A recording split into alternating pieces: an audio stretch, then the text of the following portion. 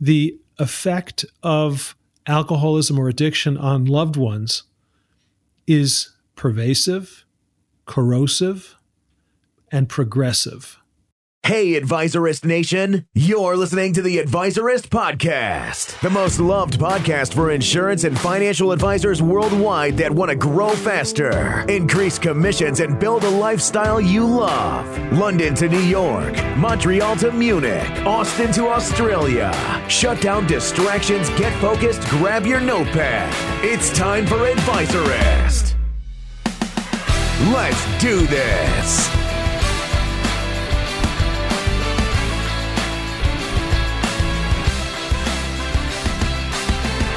Hi, and welcome, Advisorist Nation, to a very special episode of the Advisorist Podcast. I'm being joined today by a good friend of mine, Michael Graubart. Michael is a New York Times bestselling author who has penned 3 books: Sober Dad, The Manual for Perfectly Imperfect Parenting; Step Up, Unpacking Steps 1, 2, and 3 with someone who's been there; and his latest book, 3 Simple Rules Uncomplicating Life in Recovery, which was released in August of 2018 and now available. The other thing that is very interesting about Michael is that he also sings, and you can check out his awesome songs at smichaelgraubart.hearnow.com. Michael's a dear friend of mine, and although, as you know on this podcast, we usually talk about marketing, we talk about sales, especially as it relates to insurance and financial advisors.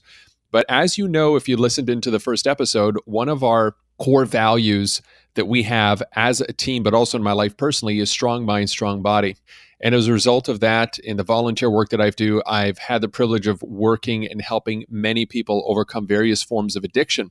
And with the opioid crisis that we're facing today, the conversation about addiction and the problems that it brings is ever more relevant today. So, Michael, I am so grateful that you decided to join us today and to share your story so we can inspire and make a difference for others. Welcome, my friend.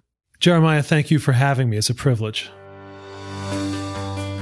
One of the things we do on Advisorist is we always start off with a moment of gratitude. So I'd love to start with this. What are you most grateful for today, Michael? I wouldn't even know where to begin. I'll say the latest thing I'm grateful for, as opposed to the thing I'm most grateful for, is that my daughter, who is turning 11, my youngest is turning 11 this month, told me last night that every day she prays for me to cope with the grief attendant to the loss of my mother 5 weeks ago. Wow. Well, you certainly have our condolences for you and your family, and what an incredible daughter you have. What a blessing. Yep, it's pretty amazing. Now, to come through addiction and to be successful with it requires many elements. I'd love to just ask you to get started. What's a mind or a body hack that you're using these days to be the best version of yourself? Well, the short of it is Alcoholics Anonymous. And I just want to assure any members who are listening to this that I am not using my real name, which allows me to speak in keeping with Alcoholics Anonymous tradition about anonymity. So having said that, the most important thing I did to unburden myself of my addiction to alcohol and then to other things as well, money, food, sex, people, I like to say that if it stands still, I'm addicted to it, and if it moves, I'm obsessed with it. But getting into the 12 steps was far and away the best thing I could have done. I just turned 27 in AA this past week, and I burned my life to the ground before I got there. And being a sober member of Alcoholics Anonymous is absolutely the smartest thing I could have done. Wow. Well, listen, on behalf of the whole Advisorist Nation and myself, my friend, congratulations. That is an epic, epic milestone. It's funny because preparing for this interview, I looked at my phone and I have a reminder for one of the people that I helped who was working to get off cocaine, many other types of addictions, but he has his 12th year coming up on Sunday. So all my friends that are celebrating anniversaries with AA, I have them on my phone. And when they do, I always love to reach out to them. And so here now you get to talk on your anniversary week. So congratulations. What a milestone. Thank you. You know, they say don't drink and don't die. And that's how you attain long-term sobriety. So Let's go back to the beginning. How did you get started on this road? Can you kind of take us through it at this time? Yeah, the short of it is that my sisters got sober before I did, and they recognized that I most likely had a problem as well.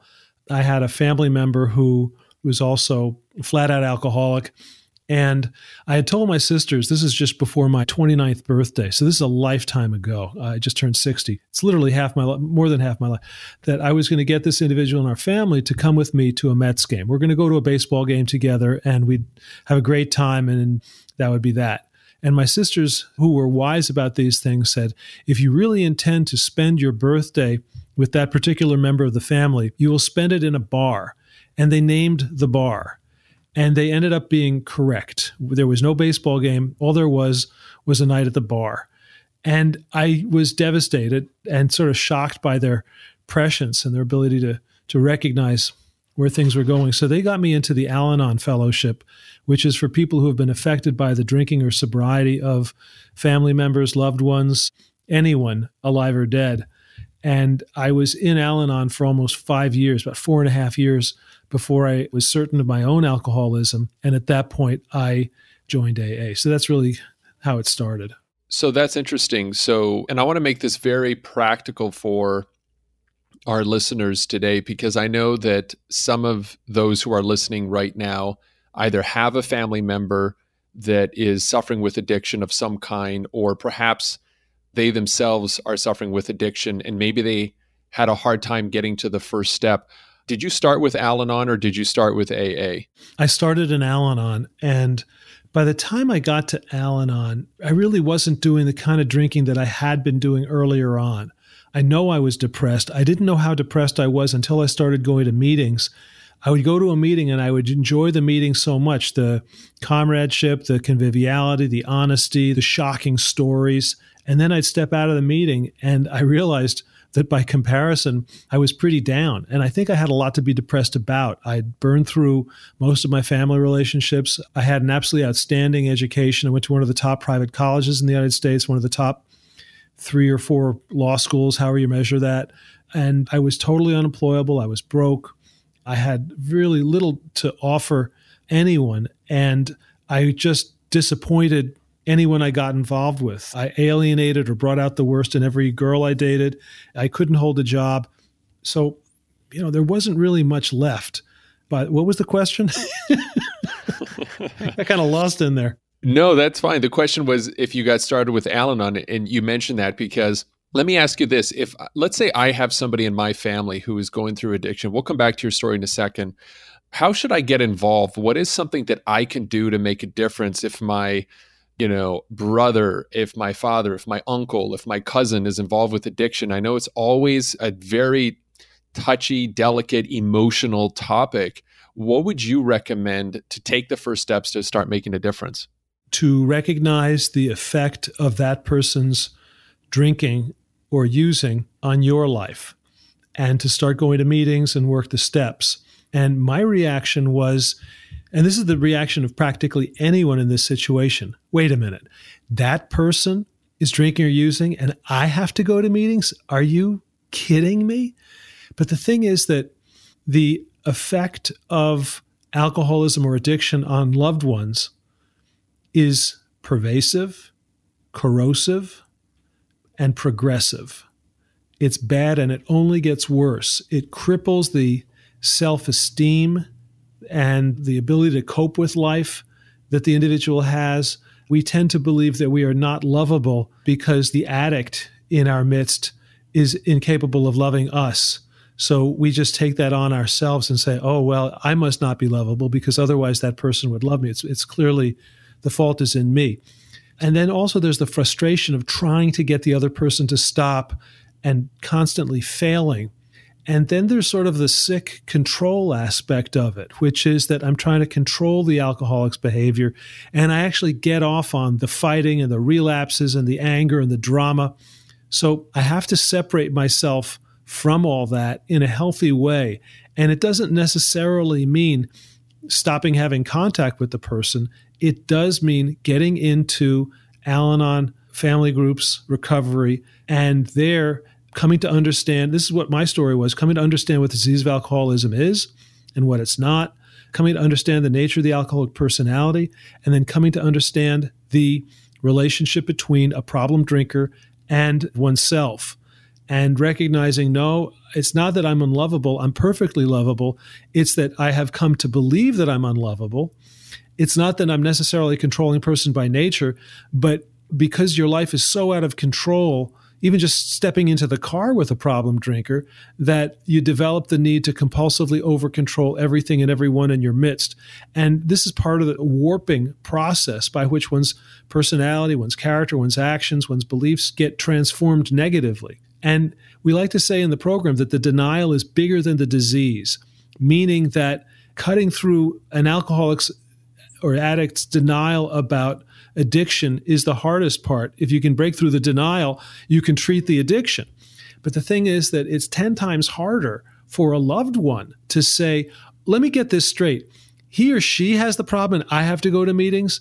I have a problem. Excuse me. That person has the problem. I'm fine. Well, we know that fine in the program stands for effed up, insecure, neurotic, and emotional. So if you're fine, run to a meeting.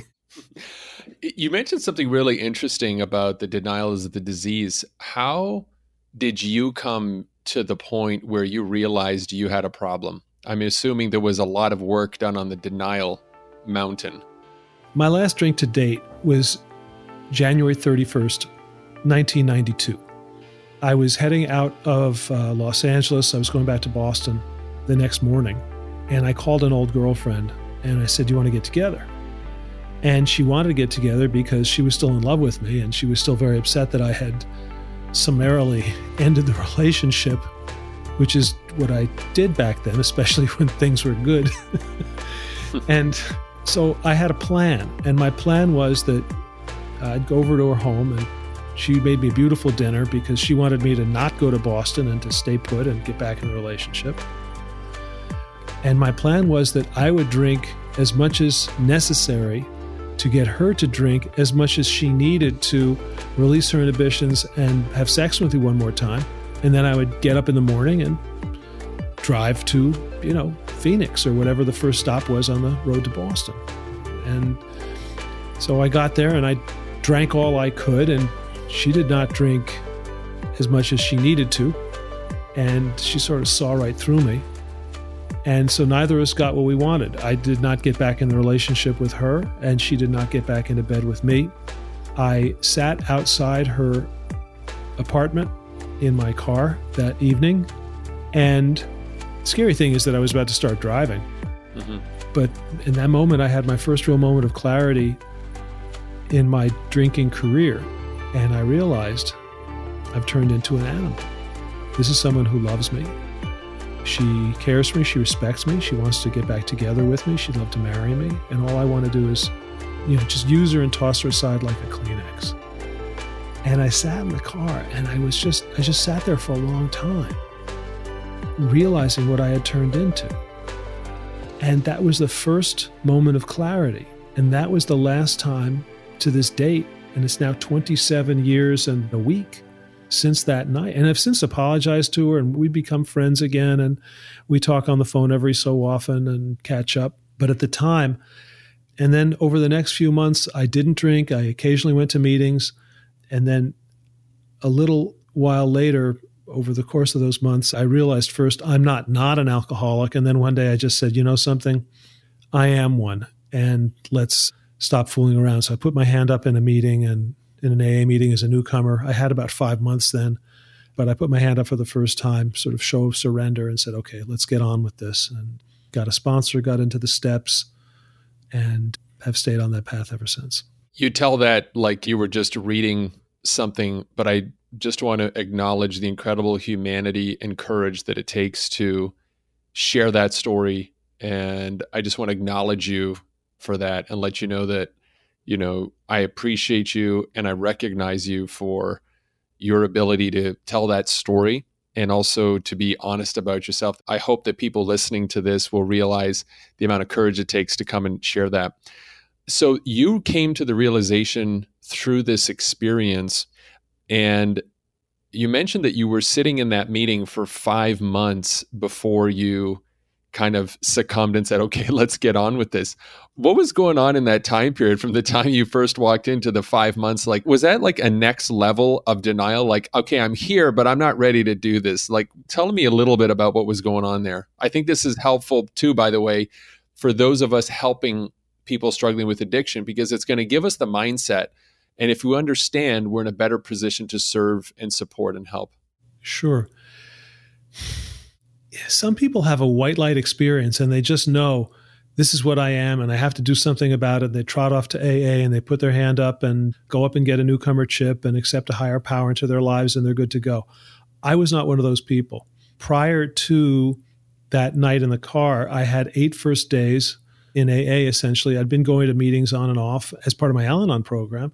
My Al-Anon sponsor told me to go to AA. They understand that it's life and death. So go get their attitude. And I'd sit in the back of the room and think, man, I think I might be one of these people. But I just never kind of could go all the way with that. Jeremiah, here's the thing. Most alcoholics do not want to be alcoholics. We want to be able to drink when we want to drink and how we want to drink. We don't want to give it up. Because when you give up alcohol or drugs, you're giving up your best friend. You're giving up the only thing that you can count on. Sexual partners can say no to you. Alcohol and drugs never say no. Bosses can fire you. You never get fired by alcohol and drugs. So a rational person would say, well, clearly you shouldn't be taking those things, so you should stop. Well, the thing is that from a rational perspective, if you're an addict or alcoholic, continuing to drink and use is the rational choice because it's the only thing that you can count on to take you out of your emotional pain, to take you out of the moment.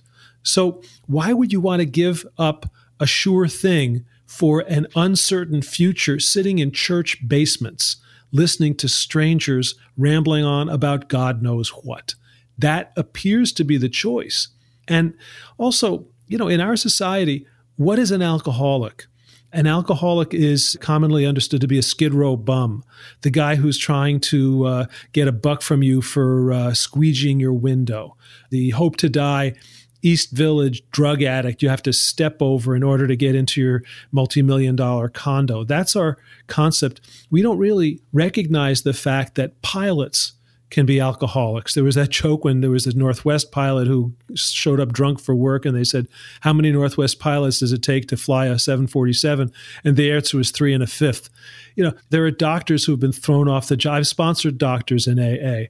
There are especially anesthesiologists. Why do you think they went into anesthesiology? So they could be closer to the drugs. Mm-hmm. Your attorney, your school teacher, your upholsterer, anyone. So the short answer is that alcohol and drugs are your best friend. They will do what you need them to do. They'll blow your mind for you. They'll get you out of the pain and misery on demand. Why would you give up something that works quickly and pretty much every time for something that may not work, or if it does work, will take a long time and you're going to have to shake, rattle, and roll until you do they say AA does for you slowly what drugs and alcohol do for you quickly. Well, why would you want to give up quickly for slowly? Does that make sense? Absolutely. And about this point about who is an alcoholic, how does one know if their drinking is turning into alcoholism versus the belief that, hey, I've got this under control, I'm okay? Are there certain questions that one can ask to get real with themselves? Yeah, there's a Johns Hopkins test, which is 20 questions. The big book of AA, the basic text, has a 2-question thing. But I've got it down to 1 question, which is, are you now or have you ever been in a meeting of Alcoholics Anonymous? Because if you've ever gone to a meeting, you're almost certainly an alcoholic because non-alcoholics don't wonder if they're alcoholic. So the short form of the question is, have you ever wondered whether you might be an alcoholic? Because if you've ever had that thought, then of course you are. Because people who are not alcoholic don't think they are. It doesn't occur to them to ask the question. Whereas people who do drink and use, we get into all kinds of discussions in it. Well, I don't drink as much as that guy, or I don't use every day, or that time I didn't get arrested. We start telling ourselves all these lies. And the big book, the basic text of AA, says we get to a point where we can no longer distinguish the true from the false. So that's why I say that what I had was a moment of clarity or a moment of grace, if you will, where I recognized what I was doing and the consequences, the moral consequences of my behavior. And that's just not a place where most alcoholics and addicts want to go. But if you're asking yourself, am I one? Then yeah, you are.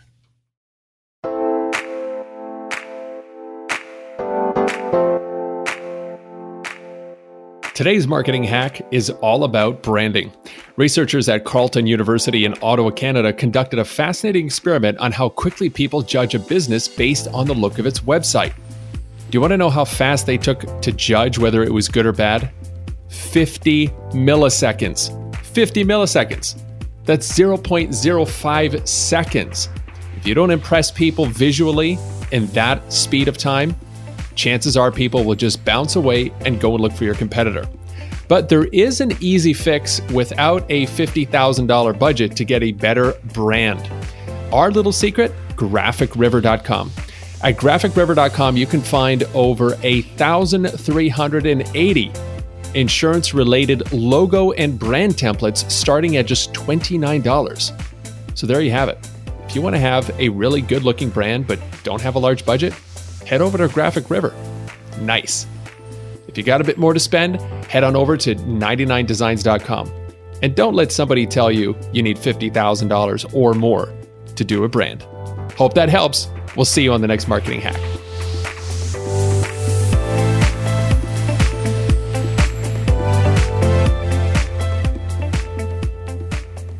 You said something interesting that I used not with alcoholics and addicts in my counseling and volunteer work that I do, but I use a technique called fast forward. And what that is when we're sitting down with somebody who's about to make an important decision, or we need to get them to get real with the reality of where they are, we do an exercise called fast forward, which is, I want you to imagine that what you're doing now continues. Now, fast forward to 30 days from now. How does that make you feel? Are you more alive? Or are you less alive? What's the quality of your relationships? How do you feel about yourself? How are you standing? How are you breathing? Okay, now take all of that and push it 6 months forward. How do you feel now? And we continue that conversation a year, 3 and 5 and 10 years. And then we say, okay, and then we literally make them stand up and kind of shake their body a little bit, because it gets pretty depressing actually. And then we say, okay, now imagine, that hasn't even happened. Now, project now that you make this change in this moment and take yourself out 30 days from now. How do you feel? How are people looking at you? How do you feel about yourself? And we just keep fast forwarding, and it allows people to kind of bring the future consequences of the results down to the present. And that's why I really want to appreciate you talking about that at this time. As we wrap up here, you've spent a good portion of your recent years writing books. Why have you done that, and who did you write those books for? Specifically the ones around addiction. Yeah, I appreciate the question. I'm a writer by nature. I'm a teacher by nature. And one day I was sitting in an AA meeting, and they mentioned something about the doctor's opinion, the simple rules, which are trust God, clean house, help others. And I thought to myself, even though I'd heard it 1,000 times, that's a book. Just you could do a book, an essay on each of those 3 things, and boom. So I went home and I wrote it, and I sent it to my agent, and she liked it. And she sent it to an editor at Hazelden who was looking for a guy as opposed to a professional to write about sobriety. And she ended up giving me a 3-book deal to write that book, to write one about the steps, and then to write initially one about sober parenting. So I did all that, and Hazelden published those books. For me, it's a chance to put down on paper what I learned from the old timers back when I got sober in the early 90s. And back then, there were still people who had gotten sober in the 40s, who knew Bill, who knew Dr. Bob, and who understood how the program worked when the success rate with newcomers was radically higher than it is today. So I thought, I've got all this insight. And then since then, I've got another book coming out. It's called Morning Coffee. It's my own 1 day at a time book. It's for people with all addictions. And Morning Coffee is going to be published in the next couple of weeks. And it's from a California publisher called Redwood. And then I'm a singer-songwriter in addition to the books. And I started thinking, what if I were to take some of the things I've learned in meetings and turn them into songs? Because sometimes songs can touch people in ways that mere words cannot. So if people went online and searched Michael Graubart sober songs, they can listen to the songs for free. And these are songs about the experience of the newcomer in meetings, trying to get sober, the guy who goes in and out of the rooms, the newcomer who's trying to understand prayer, the guy gets pulled over by a cop when he's racing to his meeting to get his 30-day chip, and it turns out that the cop is a member of AA as well. And so this is kind of where I am now. For me, the most important thing that I do with my life is to be of love and service, whether it's to my family in a personal sense or the people I meet in AA or anywhere else, but especially in 12-step land. And the books and the songs are a way of sharing long form what I only get to speak about for, say, 3 or 4 minutes in any given meeting. So that's why I do the books and the songs. Beautiful. I did get a chance to listen to a few of them, and I thought they were really catchy, actually. Step 13, felt like a really swinging, jazzy number. And then, you go down to If Nothing Changes is a little slower. So you got a nice variety there. I really want to commend your artistic release there to do something to show and serve. Our values are just so beautifully aligned here. Michael, I want to give you this opportunity to say something personal to anyone who's listening right now as a part of Advisorist Nation who might be needing some encouragement to take the next step, whatever that is, whether they needed to take a step to talk to somebody who needs to come to terms with their addiction, or they themselves are struggling with alcoholism or any kind of addiction. What words of encouragement to close out would you give them? I would say that things happen for a reason. And the fact that this individual, I'll speak directly to him or her, the fact that you're listening to this conversation right now is happening for a reason. And that you don't have to be lonely ever again. You don't have to be alone ever again. You don't have to drink or use ever again. And no matter how bad things may be, you can turn things around, but probably not through your own efforts. If you're willing to give 12-step recovery a serious try, maybe you've wandered into a few meetings and thought, I don't like these people. But if you could kind of put that aside and try it again, or try a meeting, just go online and search AA and the name of your city or town and drop into a meeting, go to a few, you're going to find that it is possible to have an immeasurably better life without booze and drugs. And that as a result, you'll be able to repair relationships that seem forever destroyed, whether they are with your kids, with a spouse, with family members, with your community, with your concept of God. The short of it is that there's hope and there's help, and you don't have to go on hurting anymore. And the thing is that no one can pick you up and throw you in the car and make you go to the meeting. You've got to want it. And if you want it, it's all waiting for you, and life is going to flow to you as never before. So don't wait. Take this opportunity and run with it. That's my thought for the day. Michael, thank you so much for your humanity, your courage, and just the incredible support that you've decided to offer and give back to people, not just being a sponsor through AA, but also writing about it, singing about it, performing about it to be able to help people. If you want to learn more or grab one of Michael's books, Michael, where should we go? They should go to michaelgraubart.com, Michael, and it's GRAUBART.com, and they can read about the books and they can hear the songs, and it's all right there. Beautiful. Thank you so much for being here. Wishing you continued success and many, many more years of sobriety, my brother. Keep up the great work. We appreciate you. Jeremiah, it's a privilege. Thank you for having me on. Hey, Advisorist Nation, are you ready to take your insurance or financial services practice to the next level? And are you prepared to fill your calendar with high-quality appointments and bring so many leads that you get to pick and choose with whom you're going to work with? If yes, then be sure to check out Advisorist, a premium members-only community of insurance and financial advisors who are striving to excellence. Inside this community, you'll learn the strategies and tactics that most successful service providers are using, and you'll be able to implement them and see results faster than you ever thought was possible. Get all of the details here at advisorist.com/membership. That's advisorist.com/membership. Advisorist.com/membership. We'll see you inside. You could be larger